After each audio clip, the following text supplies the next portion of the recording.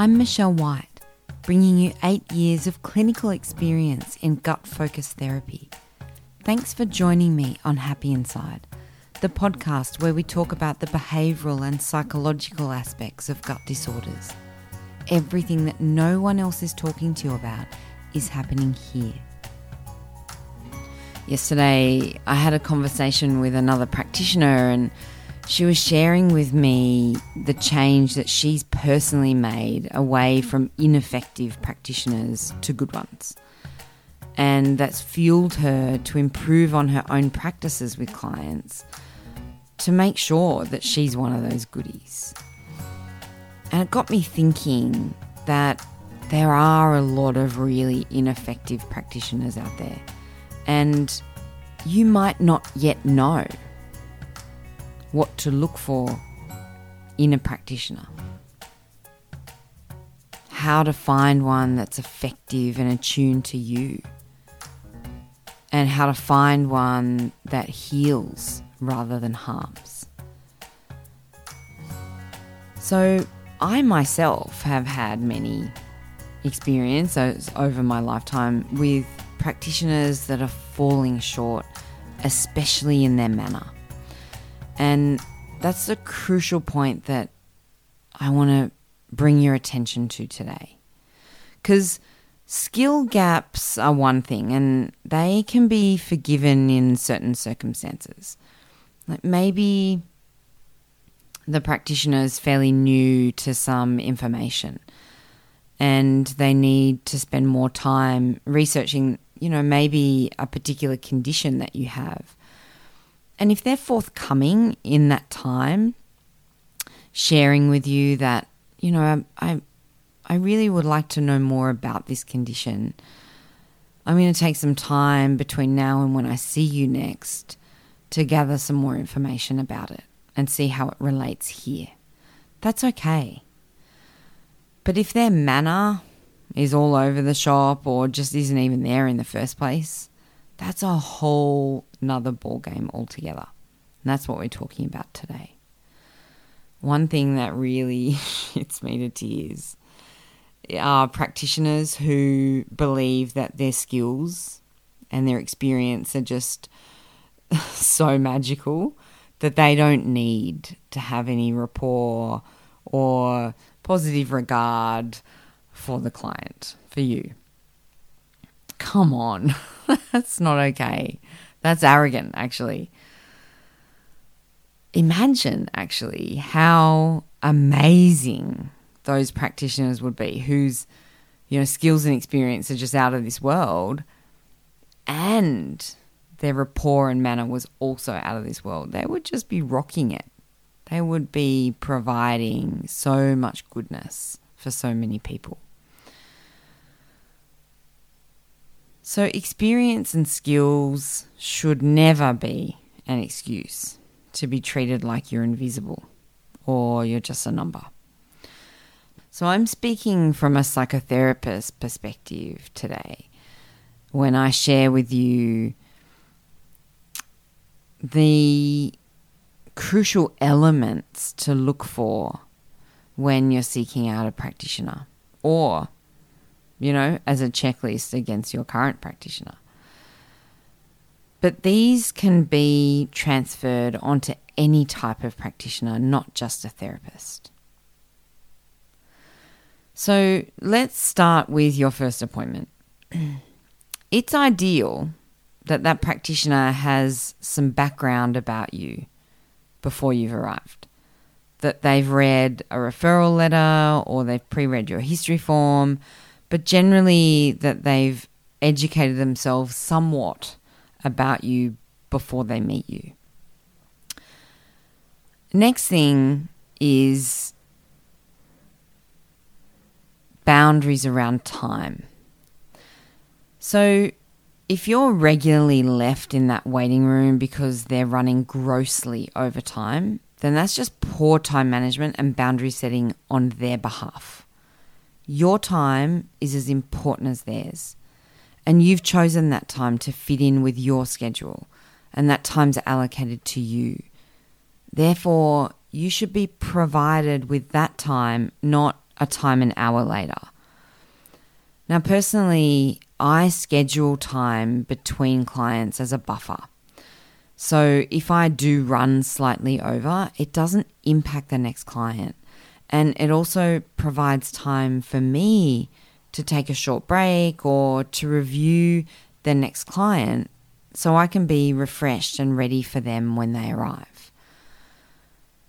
Those appointments should be all about you.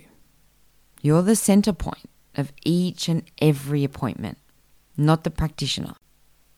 So one time in community mental health, I attended a psychologist appointment with one of my clients, and the psychologist was running 10 minutes late. It was actually the first appointment of the day, and she was running 10 minutes late, and initially I was excusing that, thinking, maybe she's been caught in traffic or something, but she bowled into reception and put her bags down and came over and said hi to the client and then told her that, I'm just ducking out to get a coffee. Do you want one?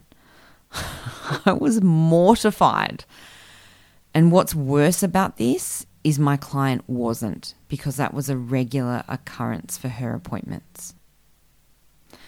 Now, first and foremost, especially in therapy, to the best of our ability, it's our duty to ensure we're not inflicting further harm on a client. We're taught this as psychotherapists. It's drilled into us. Because you know what? Humans are vulnerable.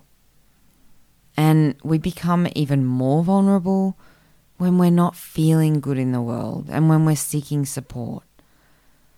There's this natural power imbalance in a therapeutic relationship that happens. And as a psychotherapist, our job is to minimize this as much as possible and respect it. And the same goes really for any client and practitioner relationship. Now, going back to this client that I was sitting with in the waiting room, she experiences long-term major depression and suicide ideation and self-harm. Her self-respect and self-worth was extremely low, and this psychologist was reinforcing that by disrespecting the client's time because she was putting her own personal needs first. That coffee, that was a personal want, not a need or a requirement for her to perform her role. It says very clearly to the client, my coffee and my comfort are more important than your comfort and your time and your well-being. This is so damaging. The client was so used to not being seen or put as equal or even a priority because of her own upbringing. So although that message was very clear to me, the client just accepted that as normal behavior because she was used to it. She wasn't realizing that that was causing her further harm. That therapeutic relationship is powerful, and it can either harm or heal. And in this instance, it was the very reason why the client wasn't recovering, why she was getting worse, and why she was perpetually held in therapy. You must always be in the driver's seat with both of your hands firmly planted on that steering wheel. The practitioner's there to guide you, to give you direction, but ultimately, it's you who decides which road you take. It's you who decides what speed you go at and whether you stop or whether you keep going. Know how practitioners make you feel. Psychotherapists in particular should be attuned to you. In fact, there's no good reason I can't think of that this wouldn't relate to other practitioners, a nutritionist or a GP or a gastroenterologist or specialist or a massage therapist. And here's how you can tell if those practitioners are attuned to you. They take the time with you to build rapport. They listen well and without judgment. And they ask questions without judgment. With curiosity. They set and they maintain clear boundaries with you. They're reliable. They're observant. They see you as a whole, not a separate body part or condition or disease or diagnosis. They utilize your strengths and they empower you. They respect your human rights and they don't discriminate. And they also respect your privacy and your confidentiality. They use appropriate tone of voice and body language. And they speak in your language. They foster a sense of safety and trust. And they reflect on their own work.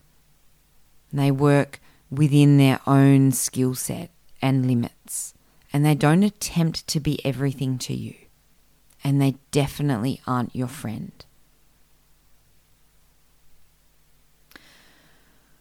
So in psychology, there's a concept called goodness of fit. And goodness of fit is a relationship that fosters healthy psychological development and positive self-esteem. And it's based on the temperament and the personality of each person in that relationship. And this is what you want to look for and feel for when you're choosing a practitioner. And it's also why it can be really helpful to trial that practitioner for 1 or 2 appointments to get a feel for that fit before you commit to a longer term relationship with them. And you know what? It's absolutely okay to let that practitioner know up front.